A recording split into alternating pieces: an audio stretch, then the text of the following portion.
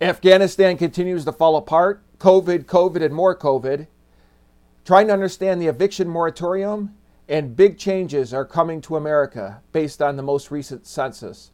It's August 14th, and you are listening to the least woke man in America.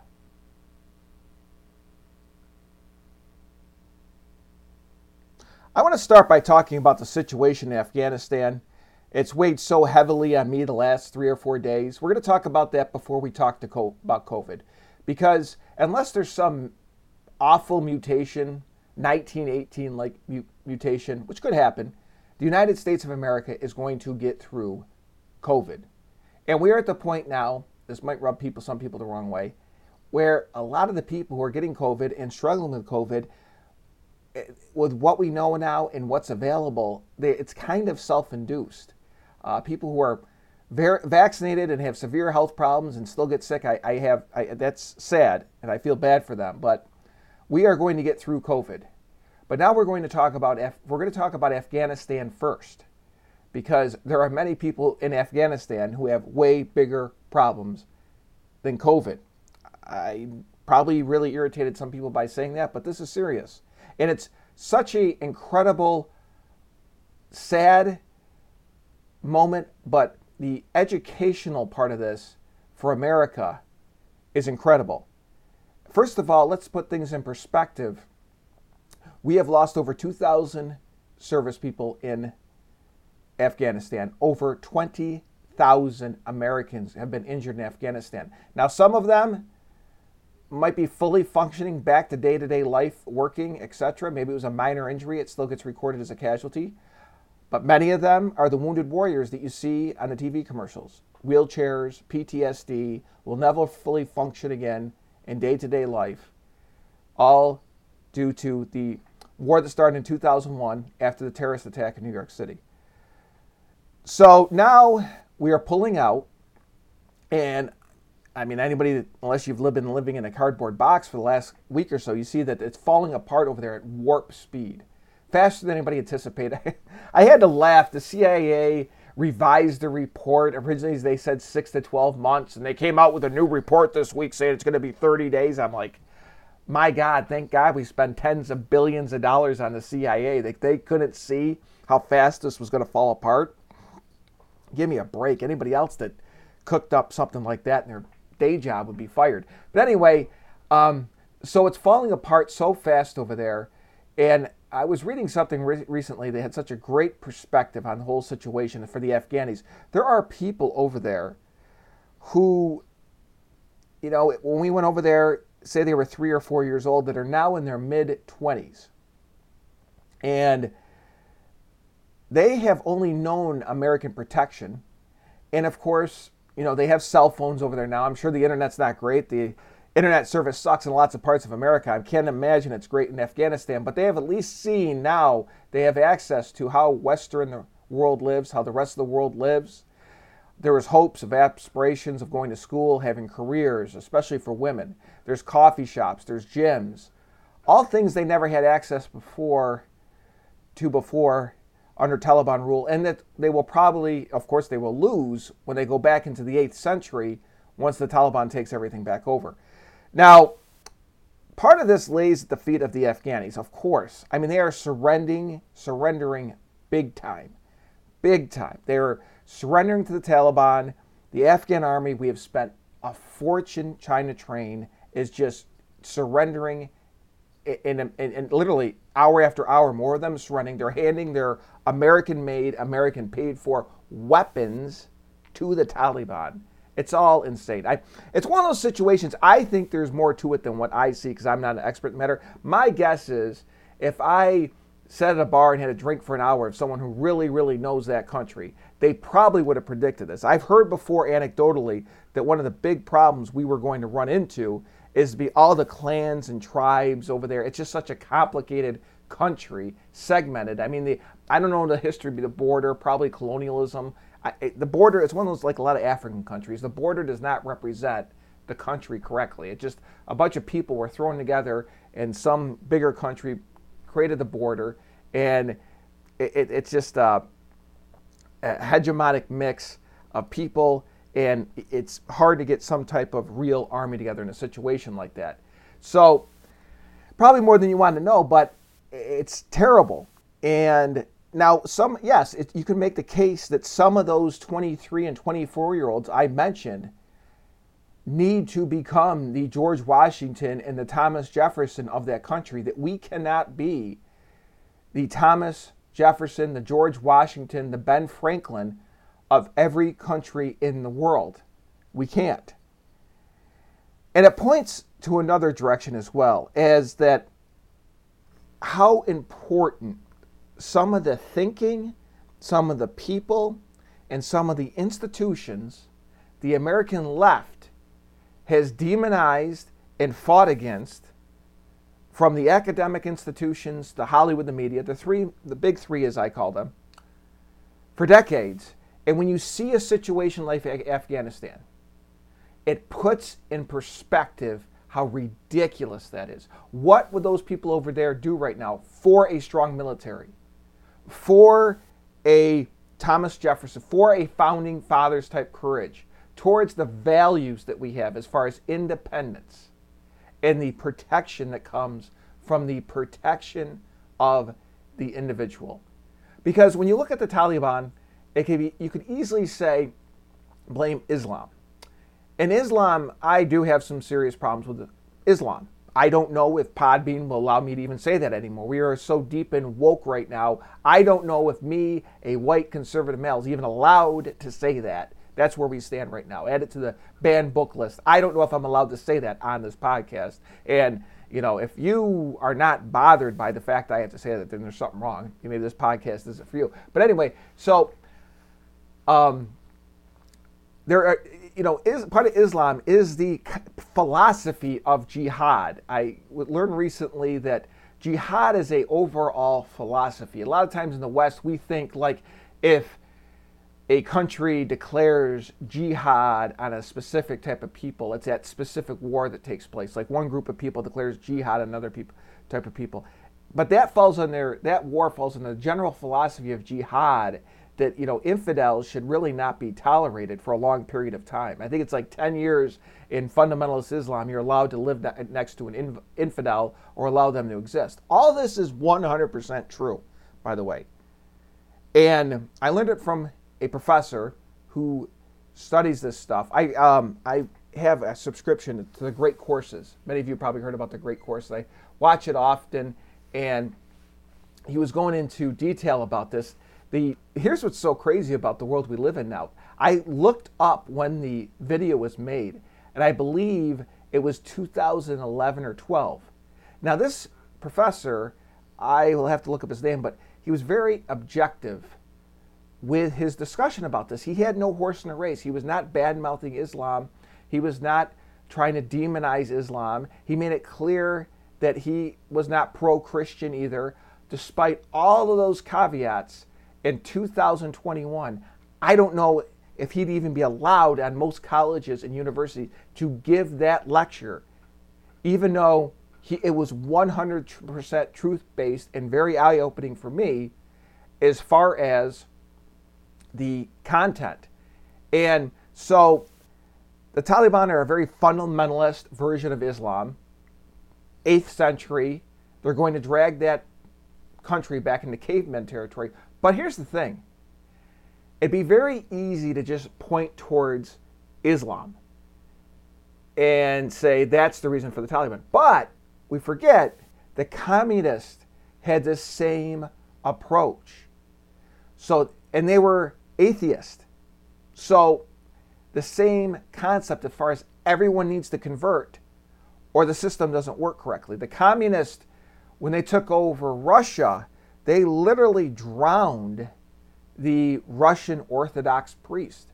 And as the priests were dying, they said the same thing Jesus said on the cross, "Forgive them, Father, for they know not what they do." It's a true story.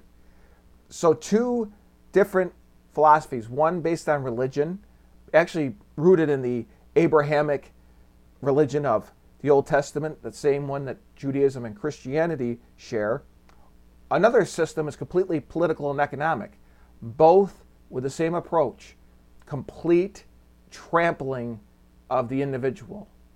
And that's the second part of this that is so important. When a situation like this takes place, where a group of people have just had a taste, a possible taste of Western culture, freedoms, where the individual was protected by the law. Now, I don't want to sound delusional that even right now in Kabul, Afghanistan, for as much as progress has taken place over there, and as much money have we spent, and the institutions that have been tried, that they've tried to create as far as courts and schools, they're still way behind this. It's not anything close, I'm sure, to Western Jeffersonian democracy. I get all that. But as far as what we can learn, as far as the level of sophistication that our founding fathers, going all the way back to John Locke and some of the philosophers that they built our system on, the level of sophistication as far as the protection of the individual from what I call the disease. The disease is when you see human beings in their truest, nastiest, scariest form. You can include the Nazis, which, like some people I really respect, Bill O'Reilly, Jordan Peterson, Ben Shapiro. Three very different men, very different philosophies, different ages, different backgrounds, but they put a lot of time into thinking this stuff through. God bless them. Their lives, they're the exact opposite of some ponytailed professor with a John Lennon poster, at some state school in Vermont or something. There's been conscious thought put into this because of all their deep understanding, most importantly of all, of history. And they come to the same conclusion. Most living Americans, except for maybe the World War II generation, who are obviously either passing away, they're 90s, they're elderly now, they're frail, a lot of them have passed away, God bless their souls. Or maybe people who have confronted evil because of childhood abuse situations. But for the most part, where I'm going with this, most living Americans have not confronted evil like this before, where there's a group coming to enslave you, to kill you, to take your rights away, to grab you and drag you away from your family. Again, I know this is not Joel Osteen or Hallmark Channel, but this is so important. It's what this entire country rests upon. And we have to face this. This is there's being woke, which is just phony nonsense, and there's being awake as far as, holy cow, this is real. And I call it the disease, where a group of people, whether it's through nationalism, Nazis, communism,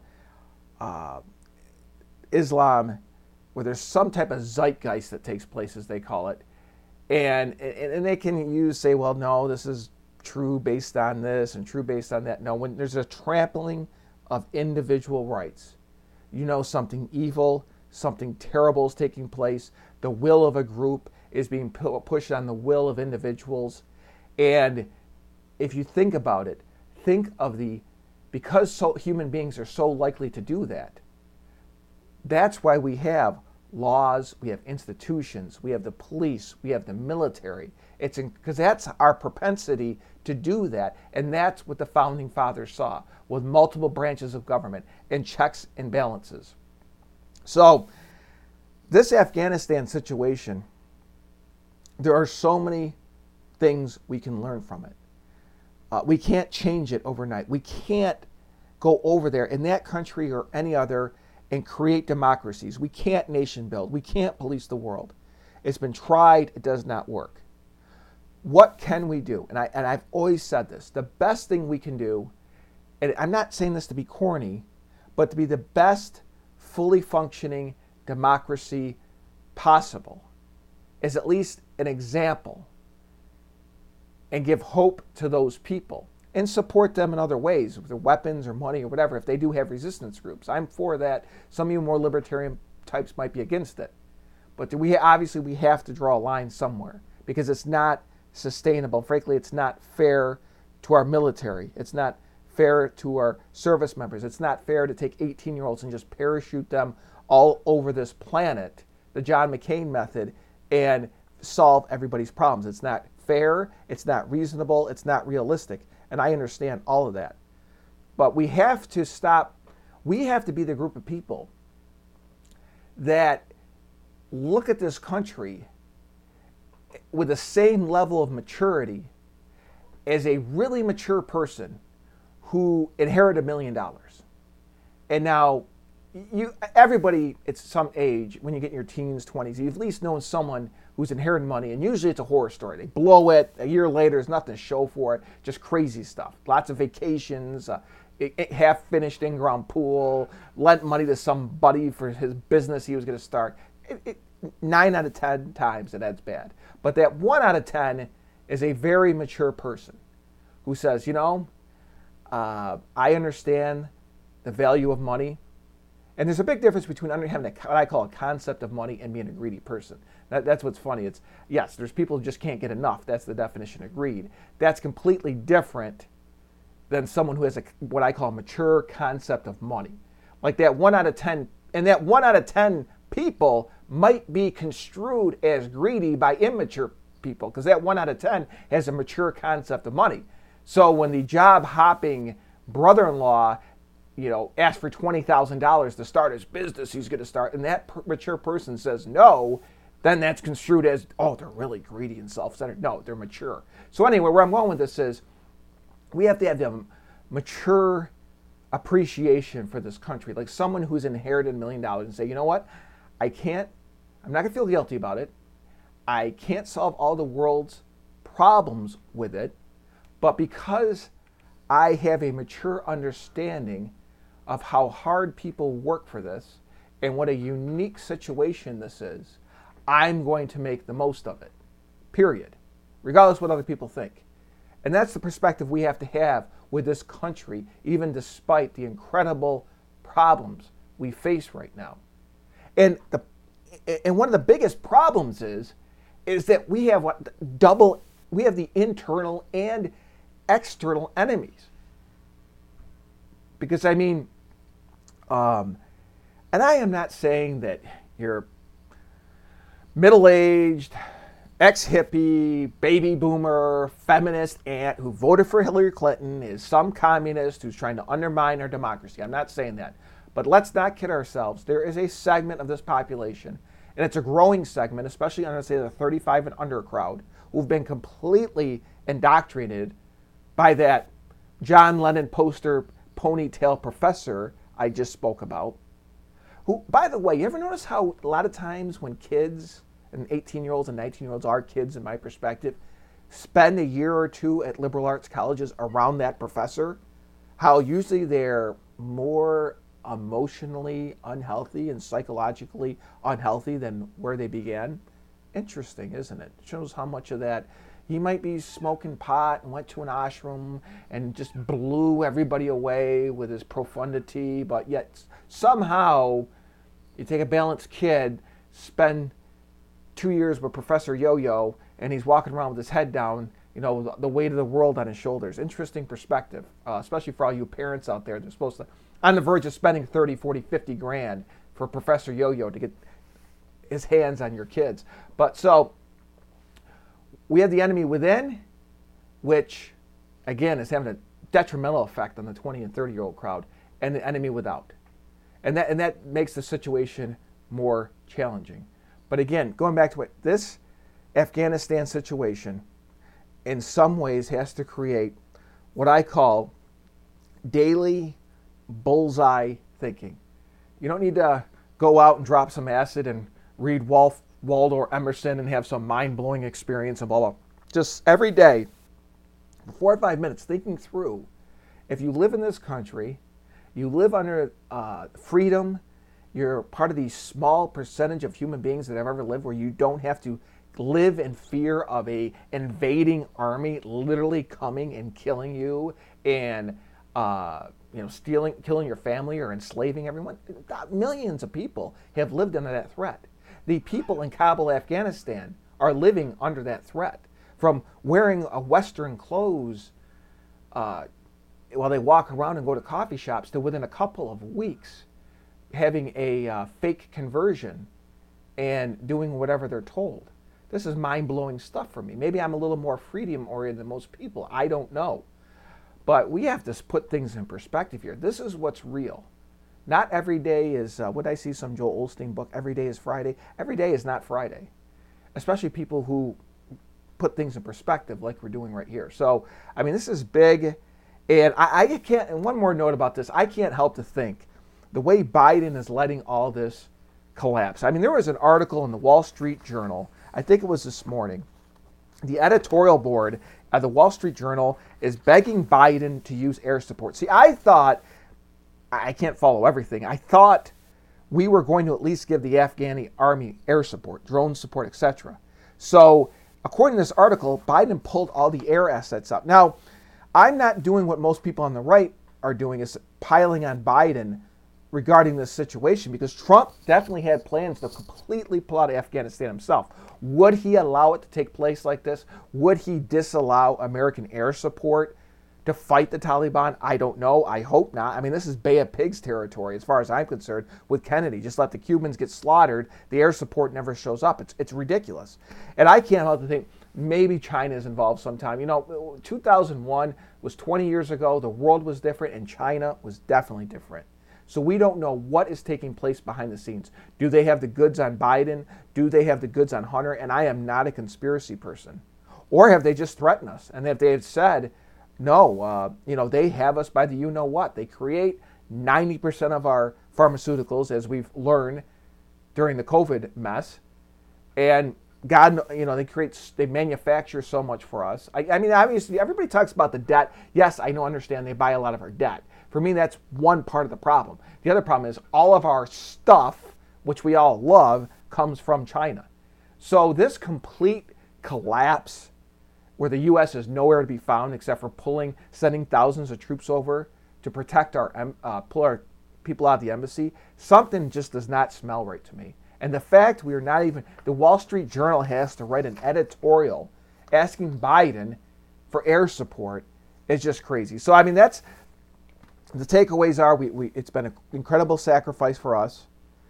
There's a credible amount of learning that can take place as far as one, human nature, or the disease as I call it, the fighting of the disease, as far as institutions, laws that protect the individual rights, but that, God bless them, our highly demonized founding fathers came up with 250 years ago. And let's not forget, their thinking was based on, all went back to Athens as far as Greek philosophy, and the Bible as far as Judeo-Christian, black and white, 10 Commandments, protection of the individual, combined with John Locke and some of the enlightened philosophers 250 years ago.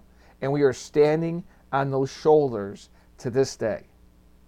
And when we look at Afghanistan, we can see what happens when all of that is not put in place. And when it's not, the behaviors and philosophies are not passed down from generation to generation. I don't know what's going to take place. It just scares me, a country that big to become lawless, unless the CIA has plans to put just satellites and drones and keep an eye on everything once everything collapses and goes back into caveman territory. I don't know. But all we can do on a daily basis, if you're walking the dog, going to the gym, doing normal, quote-unquote, American weekend things, it's really worth it to put some perspective as far as what's been lost to this country and what is about to be lost over there. Okay, everybody's favorite subject, COVID, and more COVID. All right, I should not laugh. There's a pandemic going on, but I think a year and a half in, you know where I'm coming from. Let's start with the idea, can we all be honest? The whole COVID scenario, the whole COVID situation, the whole pandemic, whatever you want to call it, as if the medical sickness part hasn't been bad enough, the political part's been bad enough.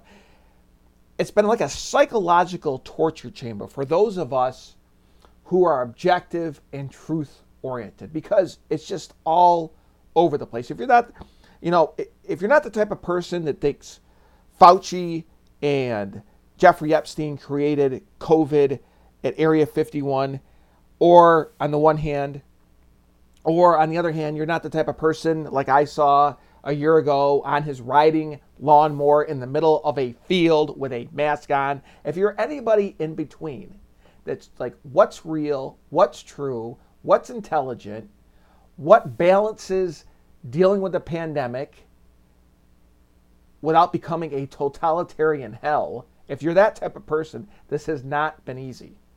If you try to explain stuff to people, they get a weird look on their face, a lost look, an irritated look, especially if they're a Democrat. Where do you even begin? All right, so I'm not going to talk forever about COVID. Like I said, the Afghanistan thing I find incredibly important, incredibly intriguing. All I can tell you based on what I really believe about COVID, just so we're all on the same page here, right? So Florida yesterday had 50,000 cases. Now, for those of you who have DDS, DeSantis derangement syndrome, wipe the drool off your chin for a second because I'm not finished. When when one of the states, I think it's number 1 or 2, with the most elderly people has 50,000 cases, but you are not hearing about, people in the villages, the elderly living facility, the huge one in Florida, but of course there's many more than that, of complete bedlam taking place as far as elderly people dying in freezer trucks like there was in New York City. You're not hearing about any of that in Florida right now. You are hearing disturbing cases. Again, I'm trying to be objective. I'm not a conspiracy person. There are stories with the kids getting it, which is very disturbing to me, both first and most importantly on a human level, but then as an American, as part of American society, part of the American economy, if it has mutated, is affecting kids more. You can read all the conspiracy theories you want and pretend it's not real. That is going to be a game changer in this country. But statistically,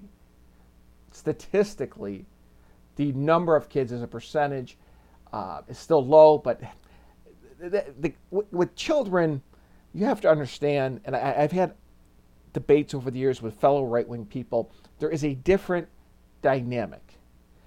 It's a different dynamic. Emotion supersedes everything when it comes to children. So you're making a huge mistake when children involve, especially dealing with the parents and especially the mother, to rattle off some type of conservative stance on the situation, emotionalist and rational and statistic order. You got to be careful of that with kids. Like I've tried to tell people before, that's why the Democrats have done so well with healthcare debates, because I'm telling you right now, if you have 2 parents making working class wages, especially if they're both working, they feel like they're contributing to society, they feel like they're good people, and one of their kids' appendix explodes, and you have to rush them to the emergency room, and you can't stand there with a Milton Friedman book saying, well, this procedure is going to be $20,000 and your insurance doesn't cover it, and you should have been more responsible and frugal and blah, blah, blah, blah, blah. You have to throw that playbook out the window sometimes when it comes to kids.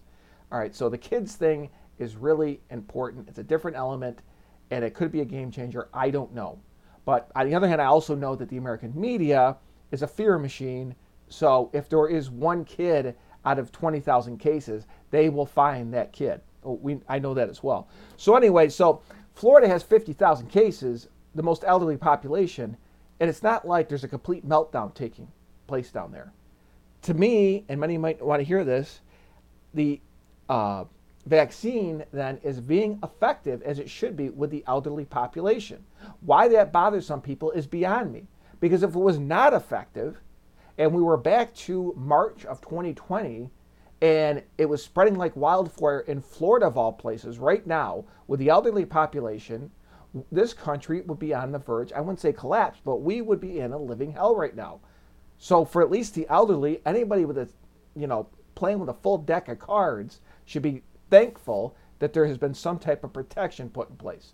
Now, that being said, so there I'm more on the vaccine crowd, which some people probably already just shut the podcast off hearing that. But hear me out.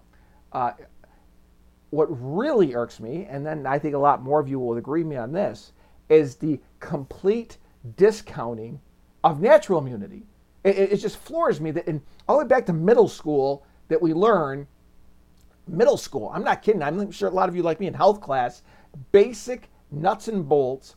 Teacher teaches you get a cold and your body fights it off, and you get antibodies, and probably writing it down, and probably thinking about what you're doing after school, and how right at that age where you're starting to think about how hot the girl is sitting next to you and scribbling in your notebook, and then it comes up on a multiple choice question, exam. Everybody knows it.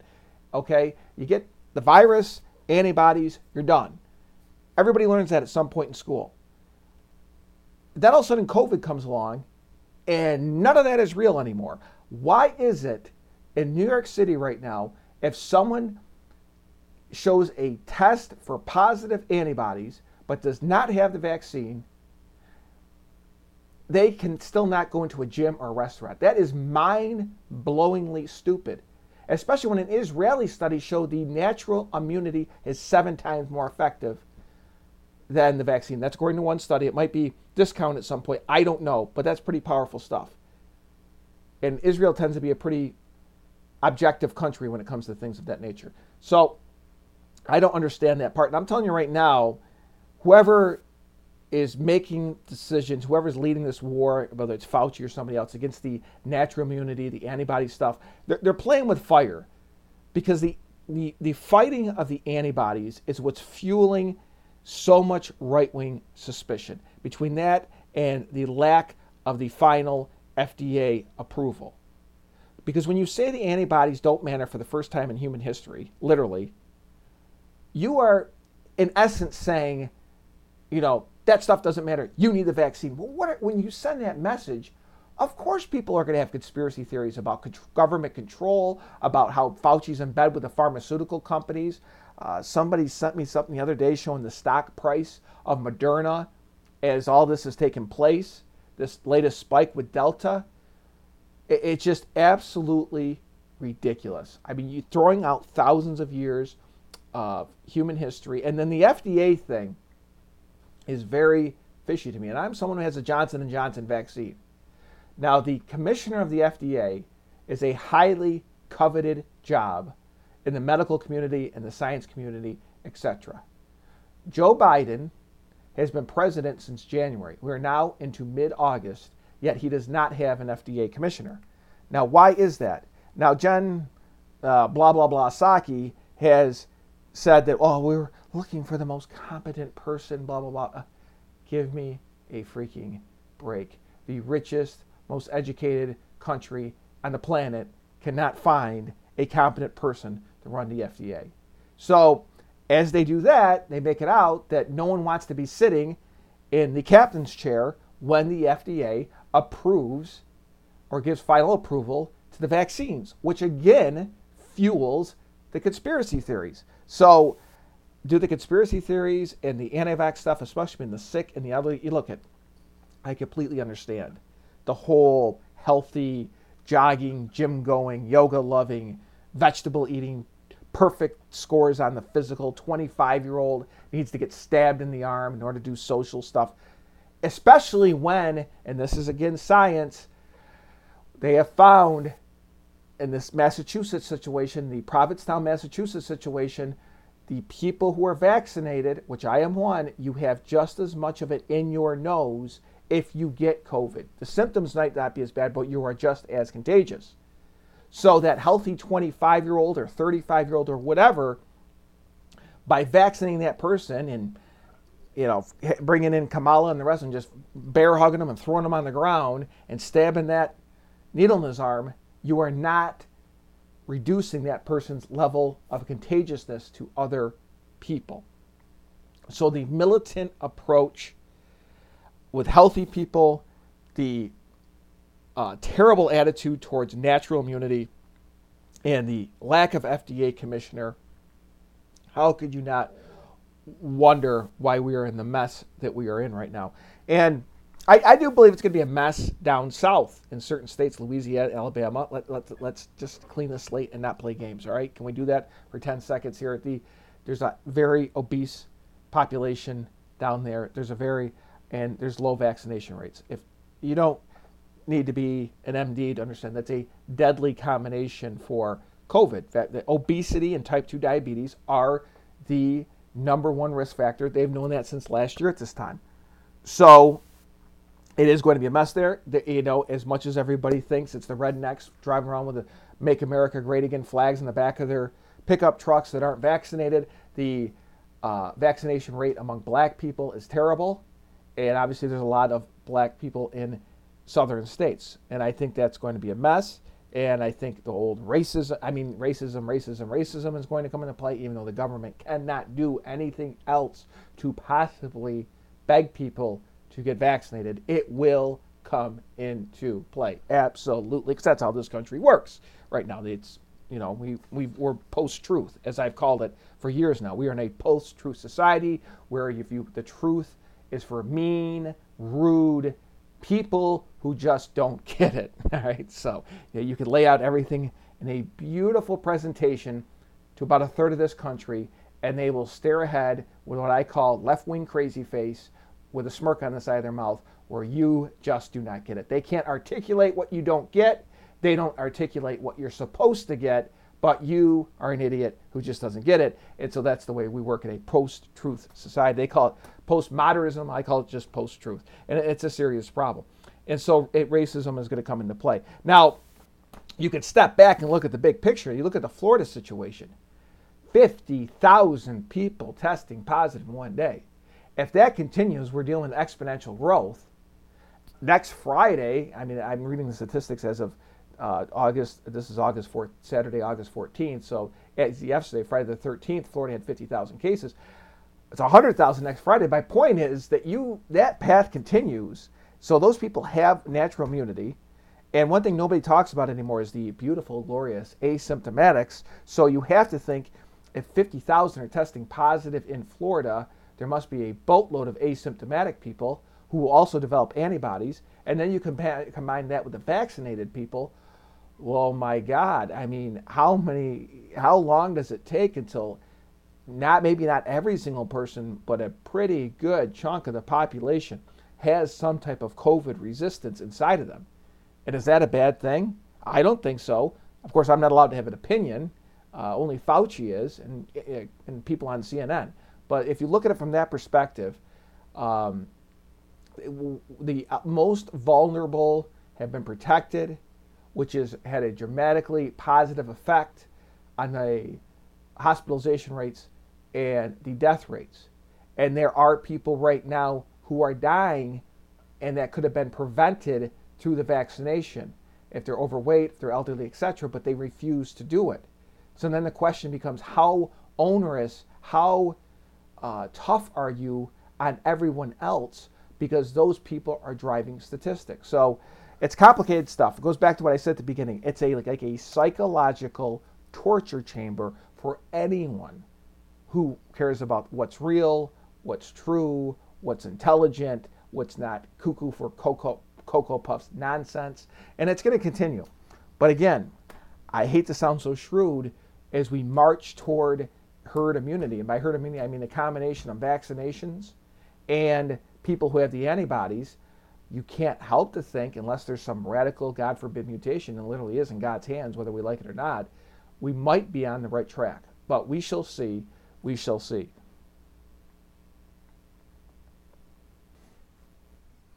Let's move on to another subject that I've been somewhat following out of fascination, the eviction moratorium. The eviction moratorium. I laugh. I'm going to get into why I'm laughing. First of all, is there anything more old-fashioned than demonizing the good old landlord? Right back to biblical times. Of course, then a speck of the population actually owned land. It was all corrupt, and I won't get into the details, but the point is this demonizing of the landlords. And everyone is entitled to a place to live. Let's go into details about that. First of all, the moratorium starts. Well, let me back up for a second. Here's one statistic to keep in mind with the eviction moratorium. I read recently that with the enhanced unemployment, and it seems like a high number to me, but I'm not sure. With the enhanced unemployment, that amount in most states comes to more than what 70% of the population makes on a weekly basis. So 7 out of 10 people, the enhanced unemployment is more than they were making working. Now, what does this have to do with the moratorium? Well, what makes you question if people are getting more money not working than they for sitting home, why would they be on a threat of being evicted in the first place? Shouldn't they have the money to pay the landlords? All right, so that's the first part of it. And that is not the whole population. I realize it. Here's the part of the population I do have, you could feel sorry for into this. There are legitimate people where one, say it was a 2-income household, and one spouse had to stop work altogether, work part-time, to keep an eye on the kids because they weren't in school. That did play out, and that did have a negative effect. But that person, I guess you could say, also could qualify for unemployment. Now, I did know people personally who got trapped right in the hell zone, I call it. Their hours were cut back, but they didn't get laid off, which was a tough spot to be in. You're listening to your friends and neighbors, whatever, brag about how much money they're getting on unemployment, more than they were working when they were working, but you're making less than everybody. So that really, there were people like that, and that really stinks. But, and there's been assistance programs for that. But you have a group of people who are making more money sitting home than when they were working, and they're not paying their rent. Well, how the hell does that, what type of country does that take place in? So that is a big group of people out there, all right? So, and now you have other people, okay, say the 100,000, 150,000 people making good money, where even with the enhanced unemployment, did not come close to, and this is assuming they're laid off. I mean, if they're still working, then they should be paying their rent, right? If, say, they lost their job or couldn't work, then the enhanced unemployment is less than what they were making. But still, we're a year and a half into this. They couldn't either go live with a friend or a family member or etc. Are they entitled to that $3,000, $4,000 a month apartment in a big city somewhere? So this moratorium situation has gotten out of control. Let's not kid ourselves. It's a dangerous situation taking place here. As I mentioned during the Afghanistan segment, for democracy to function, there has to be certain values, there has to be certain ways of thinking. Thomas Jefferson talked about that. He talked about when they wrote the founding documents, that if a population doesn't have a certain level of morals, let's call it maturity, none of this works. So the idea that a 6-year-old level tantrum about F the landlord, I deserve a place to live, I work hard, blah, blah, blah, blah, blah, that does not end well, regardless of what happens with the moratorium. That group, I'm sure they're going to get tons of money parachuted to them, especially if they live in blue states, especially with Biden. Now that Delta is taking place, they will be fine.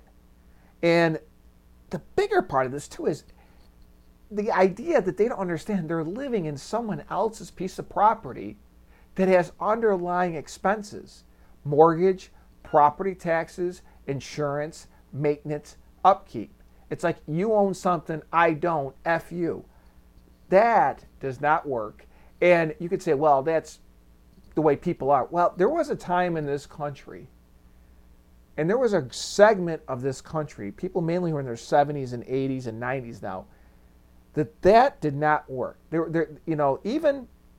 My grandfather used to say, during the Depression, people really tried to help each other out. And he said this 20 years ago, if it happened tomorrow, people would just be shooting each other. If they shoot each other over pairs of shoes, you can damn well believe they're going to start shooting each other when it hits the fan. And when it does hit the fan in this country, this is what's actually happened. Moratoriums, printing of money, just anything to keep people's mouths shut. The Federal Reserve does more to appease and shut down the worst parts of human nature than even the police force does in this country. Just spray money so keep them happy and keep everybody's mouth shut because everybody's entitled to everything. I hate to sound like such a curmudgeon, but this is dangerous stuff where you have millions of people who think they can just squat in these places and have no appreciation, respect for the underlying expenses. Now, yes, there's a certain segment, and God bless them, who are thinking, oh, thank God, I needed that. And, there's circumstances we don't know about. But it's not 80%. Let's not kid ourselves. And we have to face this. And here's the more important, just as important, this is what is mind-blowing to me. This moratorium has been extended by the CDC, the Centers for Disease Control. The Centers for Disease Control has stepped into landlord-tenant private property territory and acted upon this. That is insane. I mean, what is next? Okay, say 10, 15 years from now, some emaciated vegan millennial type is in charge of the Department of Agriculture. Are grocery stores not allowed to sell meat? Or do we have to close down grocery stores that are selling meat? What about if some super tree hugger is in charge of the EPA or the Department of Interior? Are people no longer allowed to have in-ground pools, or amusement parks that have too much chlorine in the water need to be shut down, and they have the power to do that? That is what I don't think most people realize. This is being led by the CDC, is telling people they don't have to pay their rent. So I mean, this is just such crazy, uncharted territory. I don't know where it's going to go. From a legal standpoint, it's huge. It's absolutely huge. It's all in the courts right now. If this doesn't get put under control by a 6-3, I understand a lot of people don't like Roberts. We'll call it 5-4. And Roberts is wishy-washy. Trust me, I know. 5-4 conservative Supreme Court. We got a serious problem in this country. The Centers for Disease Control should not be able to tell people they do not need to pay their rent. That is insane. That is not American. And it's one of those things I feel like it's brewing under the surface, and everybody's running around spending their free money and watching news about wildfires and hurricanes and COVID in Afghanistan, all of which is important, of course. But the fact that a government agency is extending an eviction moratorium, to me, is just as important. So we'll have to see where this goes. But that's the type of thing even if you're not being evicted, even if you don't own rental properties and everything is fine in your life, if you care about this country, you better damn well be following this story, because it's nuts.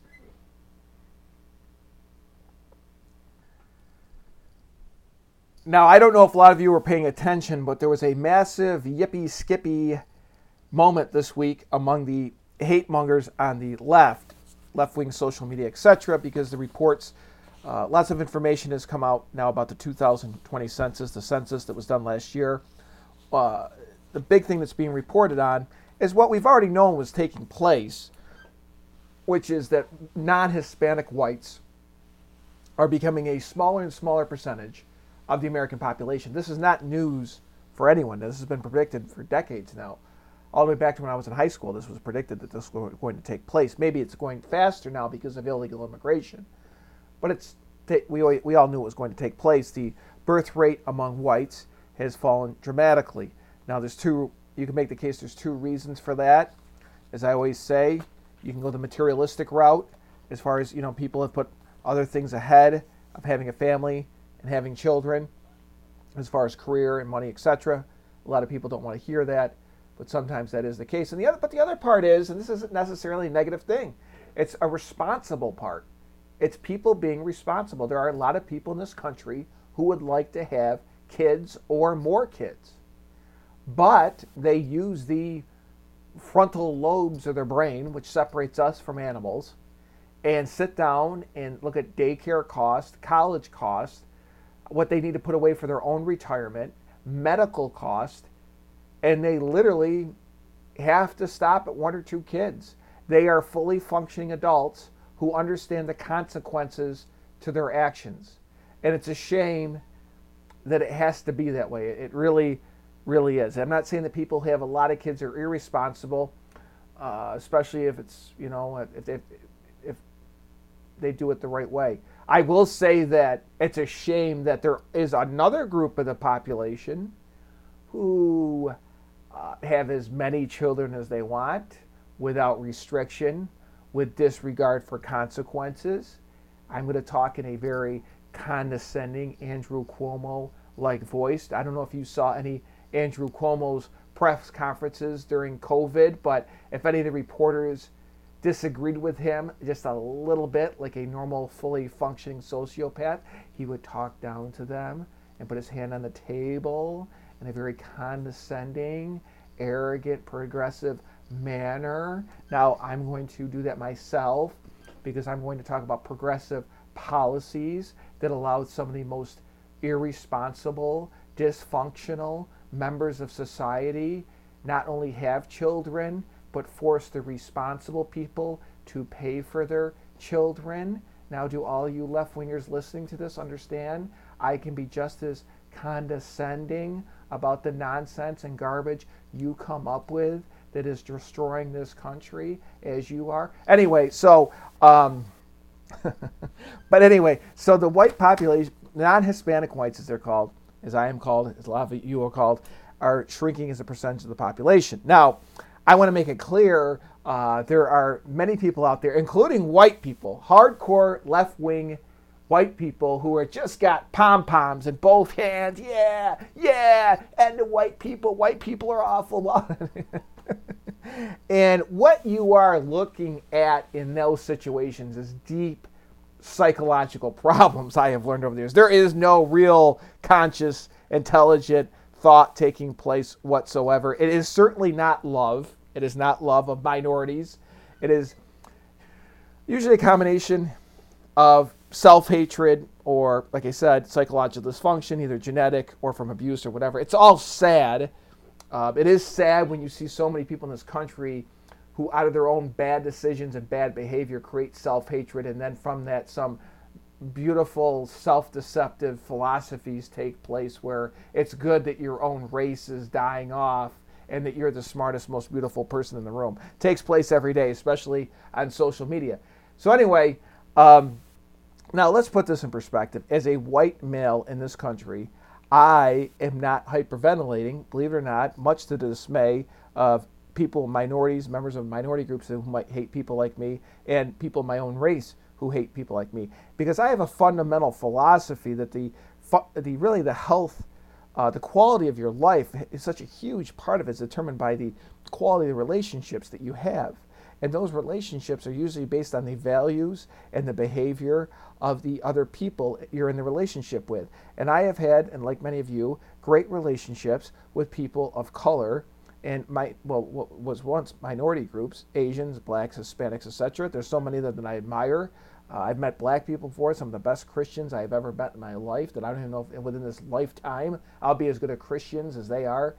Some Latino people that are very family-oriented, have incredible work ethics. So as much as a right-wing, not woke podcaster, I'm sure if this podcast was listened to among the ponytail freak squad groups, they'd love to get some popcorn out. Oh, I can't wait.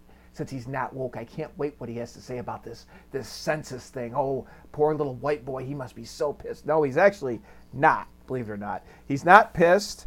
He understands how this country was founded by people who love freedom. Within these groups of non-white Hispanics who have come here legally, L-E-G-A-L-L-Y,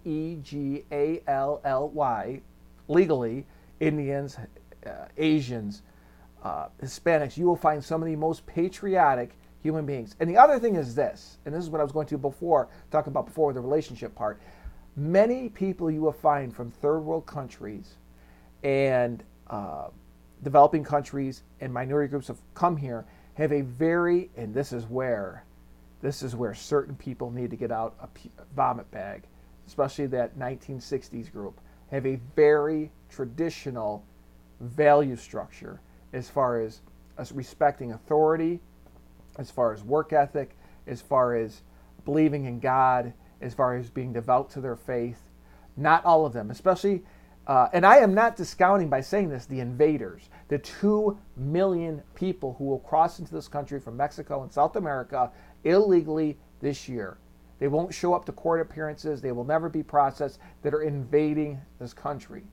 So I know it's a fine line between the invaders and the legal immigrants or the multi-generational people who are now obviously having kids of their own, and white people are having less kids, so the percentages are shifting. So it's so interesting when this comes out, because you see an explosion of hate on the left. It's taking place on social media. It's embarrassing to look at, especially among whites. There's like vindication taking place because the white people are dying off. It's also sad and stupid. But within it though, it's really a testament to the country.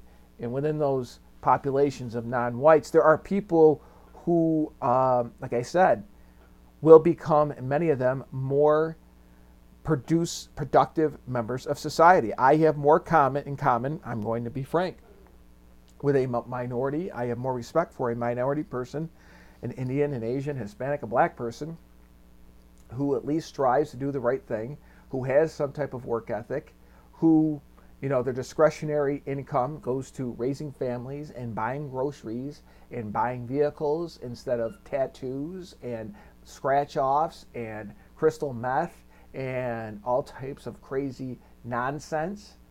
The behavior of the individuals is what dictates the health of the society, not the skin color.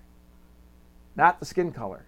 If you look at it just on a transactional basis, if you follow two people throughout an entire week and you see complete irresponsible, undisciplined circus nonsense, and another person with rational, disciplined behavior, even though they might screw up like any human being from time to time throughout the day and have some misgivings, but overall during that week, you see the higher elements of the human nature.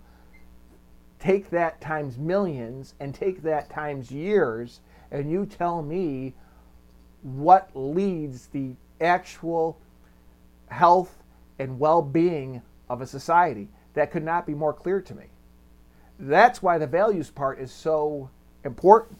That's why, like I said, a member of a minority with a traditional upbringing and a healthy relationship with God and hasn't been indoctrinated either with, if it's the white working class part of drugs and effort and just absolute live for the day nonsense, or the white upper middle class, go to college, and after 2 years we are a America-hating socialist with no freaking focus in life.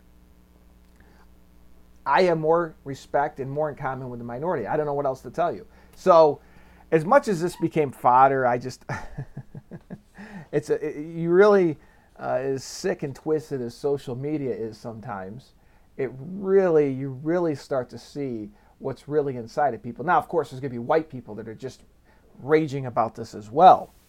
And, but some of them, like I said, someone whose life is just a complete train wreck, yet they have a Confederate flag hanging from the back of their pickup truck with 3 kids from different women that they don't support, and, 60% of their take-home pay is going to complete garbage.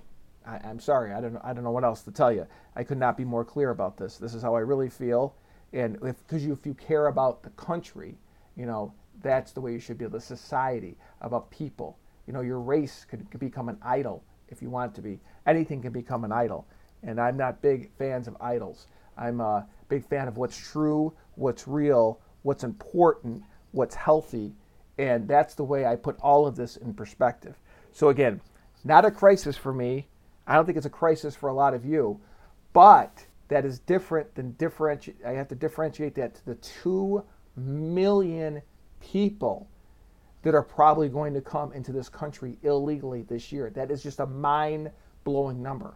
If you're watching a Penn State, Michigan football game this fall, if the stadium sold out, which it probably won't because of Delta, but that is 20 of those football stadiums. That's how many people are going to come in this country illegally this year. Under the radar, no social security number. And, even the invaders, you have to put things in perspective. A mother, a father in Mexico or one of these South American countries, they go to bed hungry every night. If the kid gets sick, you don't know if there's going to be a type of medical care, if the kid will make it. It is so primal in human nature to see if there's an opportunity to fix that, to take the risk and make the move and do what's right and try to sneak in the other country. It's not right. I mean, it's not right from a legal perspective, but as far as deep primal human nature, We understand why that takes place. But so think it through. Who is the real problem in that equation? Those people or the people on the other side of the border who are offering all of that stuff for free, who are not enforcing their own border? Not only enforcing the border, but offering free stuff on the other side. So I cannot completely blame the invaders for this. I cannot completely blame the invaders. To me, it is the classic postmodern, zero respect for truth, zero respect for reality, zero respect for consequences, zero respect for the natural born citizens, all in the name of enlightenment. You know, if a European country, say Greece, it kind of is close to Syria, and then you go into the Middle East and some of the poorer countries, or, you know, Africa is just south, obviously, of the Mediterranean. So if an influx came into Spain from Africa, or into Greece from those, from some of the Arab countries, like took place with Syria, at least, when the people from Syria came during the Civil War, Greece put up fences. It wasn't a free-for-all. I would look at that and say, what a bunch of fools. What a bunch of disrespect for the natural-born citizens, tax-paying citizens of that country, for a government to literally lay down and just allow a group to just walk in. You don't know who they are, what they stand for, what diseases they have. It is a slap in the face. But that's what the hardcore leftist mentality that has been indoctrinated to the 1960s, to a point where a government can slap the first word kill business 20 years down the road.